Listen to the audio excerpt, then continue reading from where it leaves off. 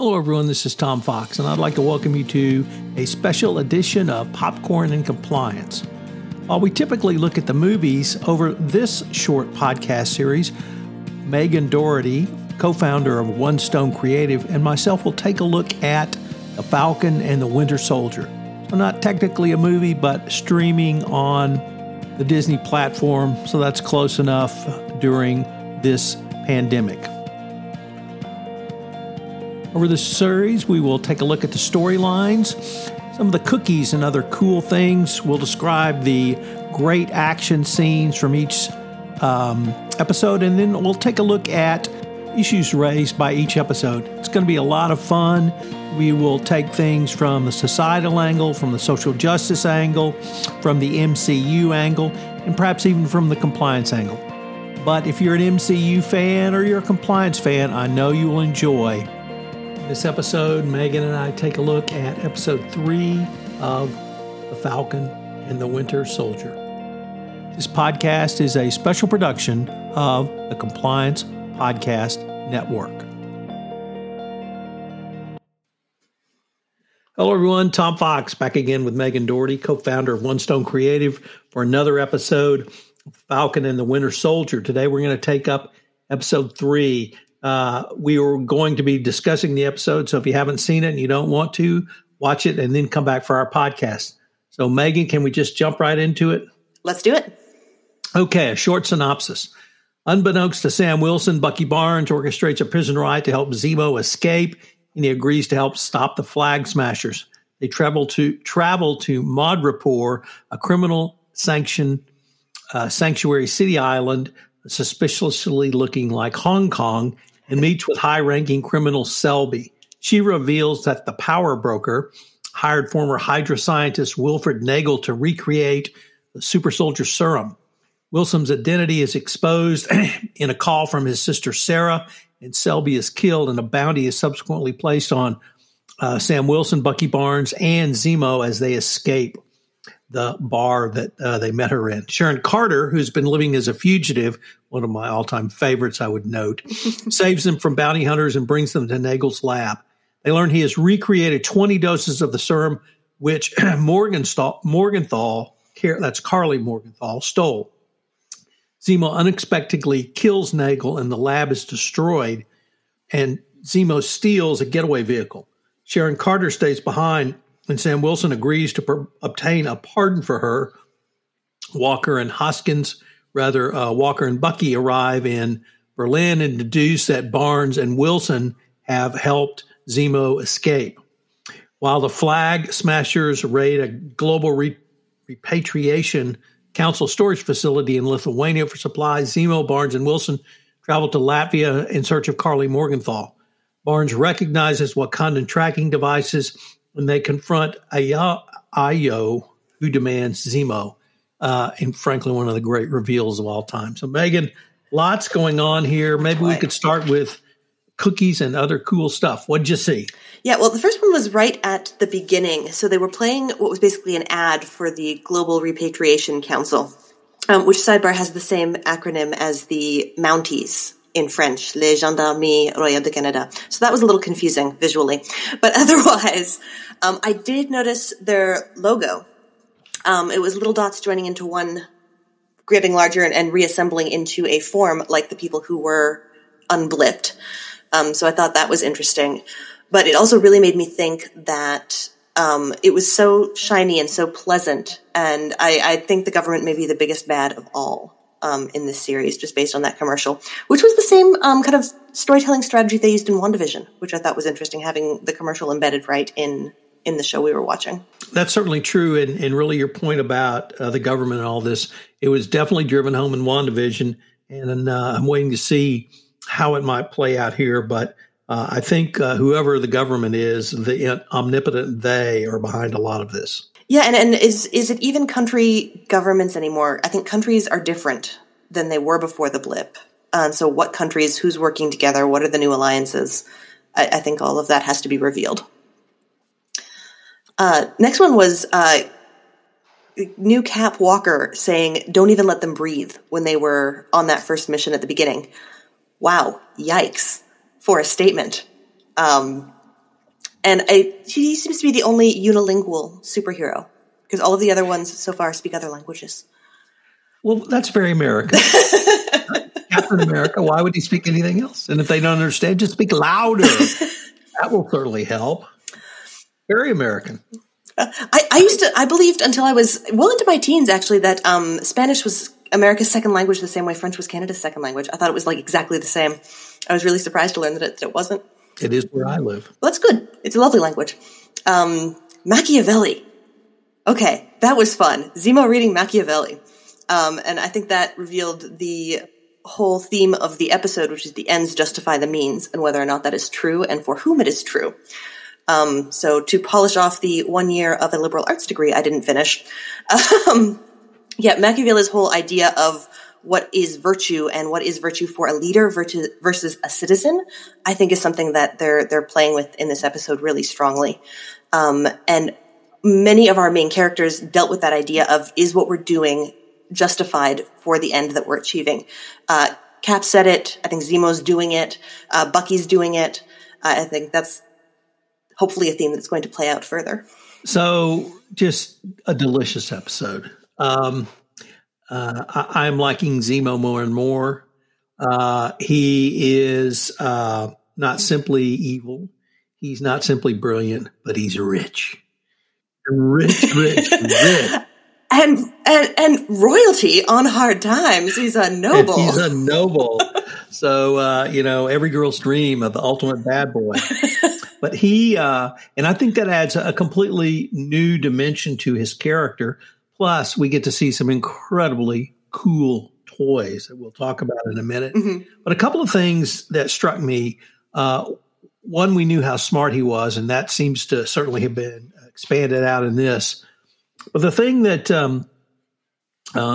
struck me was he's very subliminally, and this may tie into your therapist comment, trying to initiate control of Bucky. And when they go into the bar in Madripoor, he communicates to them, you have to stay in character. You have to stay in character at all times. And at one point, early or maybe mid in the bar scene, they're attacked, and he commands Bucky to attack. And the question I had is Bucky responding to the command, or is Bucky in character as the Winter Soldier? Because I thought Bucky was in character, but you seem to think that maybe something else is going on, that maybe Zemo's got a little more control than we are believing at this point. What really led you to think maybe he's actually controlling Bucky as the Winter Soldier, not as Bucky Barnes? I thought it was more, I saw more in the therapist role as how he was almost mediating between Sam and Bucky rather than his control of Bucky himself. I think it's really unclear whether or not Bucky was 100% being controlled. But contrasting how he's relating to the two of them and how the therapist from the previous two episodes was relating to them, which was, while very brisk, good cognitive behavioral talk therapy. And this reminded me of exposure therapy. He's got to get over this, and the talking and the not hurting anyone wasn't working out. But, maybe reacting, taking ownership, and while mentally present, doing what he had done as the Winter Soldier as a way of integrating those two parts of himself. I think that could be a legitimate therapeutic practice as well. So that's kind of where I was going with that one. Sharon Carter, lovely lady, yes. Played a really small but very interesting role in the Winter Soldier movie. And she, in the final scene, we saw her in that movie. Her final scene was she helped Bucky and Sam escape with their equipment. And she had to go on the lam. And she turns up in Madripoor.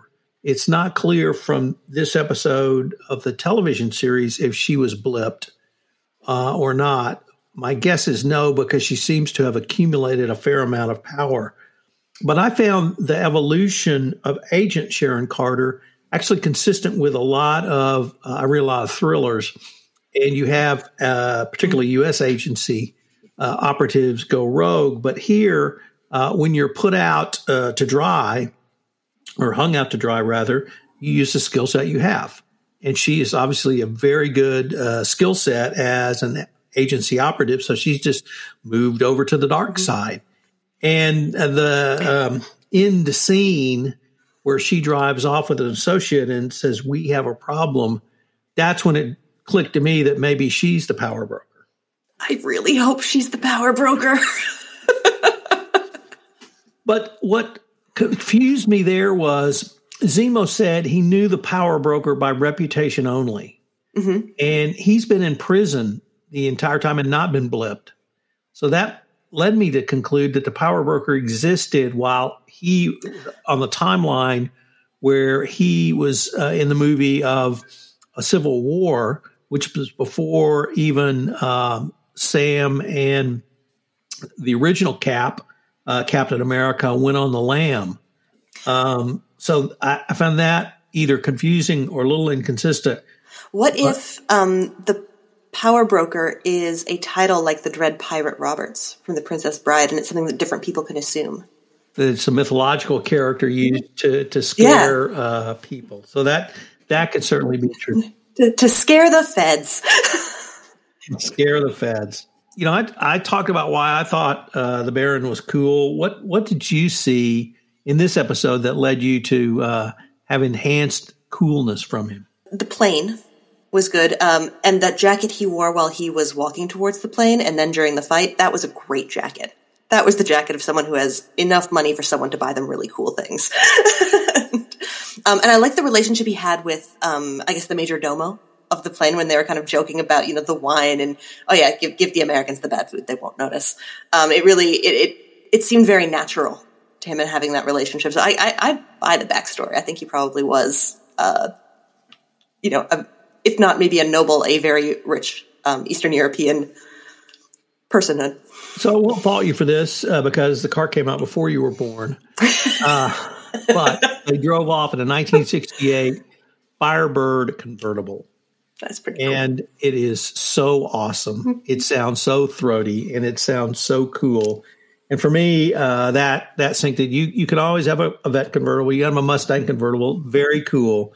But a Firebird is a much rarer car now. And to have a Firebird convertible is even rarer. So I thought that was extraordinarily cool. What did you think about the move from certainly in 1 and 2, where we're creating a backstory, then explaining really in detail the current psychological and physiological problems of both Bucky and Sam? Obviously, the therapy sessions were a cornerstone of that. But this one, in episode 3, we seem to move to not only the action ramp up, but a spy or thriller. Any thoughts along that? There's no reason it can't do both. And I hope it does, because I mean, I like spy thrillers. They're fun to watch. This was an extremely exciting episode. And I hope they don't shy away from kind of the topics and themes they opened up in the first couple of episodes. Because, you know, the more engaging something is to watch, the more people are going to engage with it. And that's really important conversations to be having. Yeah, I'm just hoping they continue to bring up the important issues. I did read that they had to do some reshooting and re-editing of parts of the show because one of their original plot lines was really similar to the COVID-19 pandemic, and they thought that might be a little too much, so they had to change some things in post, which maybe is part of what we're seeing as well. What was your thoughts about the bar scene with Bucky and his attack? I mean, you talked about it in terms of potential therapy. Is that something, if it went down that road, is that something that a person really could think of and do on their own, or will they really need a therapist or counselor or someone to guide them through that? I'd say having it be guided would probably be wise, especially when there's the strong likelihood of blood and maiming. And I think I said this, maybe before we turned on recording, but Zemo was giving me Hannibal Lecter vibes. In terms of, you know, his appreciation for the finer things and also, you know, keen psychological awareness, and pleasure perhaps in manipulating people. So I wouldn't be surprised at all if that was, obviously it was a means to an end of finding the doctor and then getting closer to the power broker, but also maybe just kind of toying with these superheroes who put him in jail. Might be just a fun time for him. Do you think Zemo had his escape plan in his head and he communicated to Bucky what to do, or was it Bucky's plan that he communicated to Zemo? Because it was Bucky that gave him the tools to spring him from prison, although it was Zemo who executed. That's a great question. I hadn't thought about that, and I'm not sure which direction that would have come from. I could see an argument either way. That'll probably come to light as we get to see more of their relationship in the next couple of weeks. Any other thoughts on Sharon Carter that either I didn't talk about or we didn't talk about earlier in terms of her role, what she's been up to, perhaps being the power broker or any? It's very cool that she was a stolen art dealer. And I thought there was a really nice little moment when Sam was looking at the art and saying, these can't be real. Like, no, they're real. The fakes are in the museums. Nothing he believes is real is real. He gave the shield to the museum and they took it away. Nothing in the actual museums is real. I think that was just, they're really hammering on him. And his perception of reality. I thought that was interesting. And I think Agent Carter's fight was awesome. That was a really good fight scene. So that's really, I wanted to spend some time on that because when we did our first podcast, we opened with the air rescue scene, which we both agreed was awesome. Well, this one was awesome. And I saw more pyrokinetics, things blown up. Boy, I sure hope they had good safety distances because they had some very big, powerful bangs. And they had people that looked like they were very close to some of those. But one of the articles I read really talked about that fight scene being the coming out of Sharon Carter because it said she was merciless. She used knives, she used guns, she used the bad guys' guns, she used the bad guys. With no hesitation whatsoever. None. No hesitation. When I saw that, though, I attributed that to just basic training. But the article seemed to suggest that no, it was really an indicia of basic training plus. Really, any thoughts on her in the fight? Because it was awesome. I mean, yeah, and this may be my naivete about, what basic training would mean in a military context. But I would assume, an initial goal would be to disable but not necessarily kill outright in many situations. And obviously, this is a big fight, but she was really going for it. And she had no trouble being outnumbered hugely. So I'm guessing this wasn't the first time it's happened. There's no way this was her first rodeo. So, so I think this is not maybe not necessarily in, a storage container depot. But she's done this before. So what about the big reveal at the end? Did that surprise you? Were you expecting it? And where do you think this may take us? The big reveal sorry. I was thinking the Sharon Carter big reveal. I was pretty delighted to hear that Wakandan theme music again. That was pretty great. I had no idea what was happening at first with the little balls. I didn't recognize them as that tech. I think they might have another ambiguous force against them. I'm not going to say good guy or bad guy because the Wakandans are good guys, but they're probably going to be working at odds with our buddy cop duo. So I think that's going to be really fascinating. What was your thought? You thought this was really exciting, I think. I did. I was completely blown away. I didn't recognize the tech. And if the tech we're talking about is the little beads. Call them guide lights or sensors or something. But they appeared early on in the first the only Black Panther movie when he's rescuing the women who have been captured or being human trafficked. And those show up and Bucky follows them and Ayo says, I want Zemo. And we haven't really seen, I think it's been hinted at Wakandan revenge, but we've not really seen that with the exception of the son who came back and tried to kill the then king. But it was, I just love it that these relatively minor characters are being elevated. I've always enjoyed that in books, TV shows, and movies, and that is what we are getting. And if the Wakandans are after him, it's like having the Israelis after you. They will never give up. Yeah, I think that's going to be particularly challenging because Bucky has such a relationship with them. I spent time with them, worked with them. I think that working at odds is going to be, I think, really emotionally challenging, as well as, physically terrifying.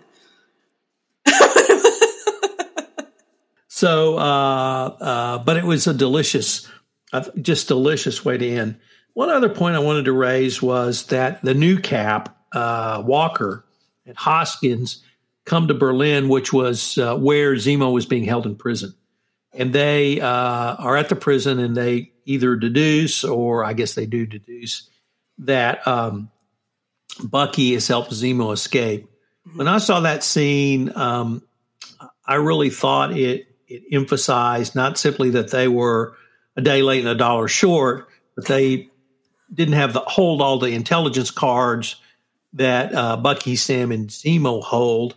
I assume they're going to show up and gum up something at some point, but I didn't think that scene particularly portrayed them in a favorable light. Any thoughts on that scene? I think it was distinctly unfavorable. I think they were on the Machiavellian side of Machiavelli. They were, and it was really interesting because they'd kind of set Walker up to be, maybe a well-meaning but not terribly on the ball propaganda piece. But he really feels like he's got something to do, and I think they've got some plan. They're working on something. They want to achieve something. They don't care how they do it because they think the reward for doing it right will be enough. I don't think we know what that is yet. Yeah, and I think they're I don't maybe just represent, like, I don't know if they're meant to be their own unit of kind of independent actors or representative of the larger government that's backing them. I don't feel clear about that yet. Well, it was a great episode. Lots to unpack, lots of foreshadowing for what we may see in the future. And it's been a rare TV show that I look forward to on a Friday night.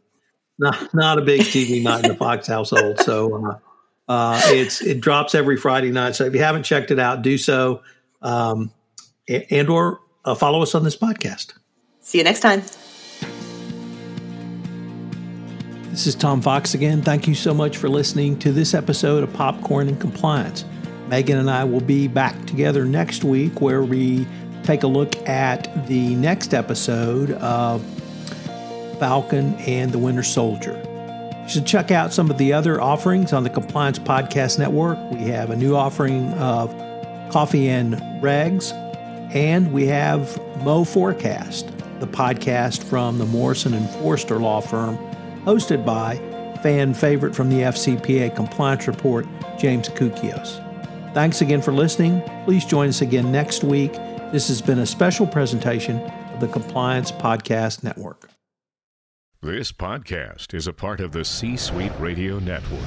For more top business podcasts, visit c-suiteradio.com.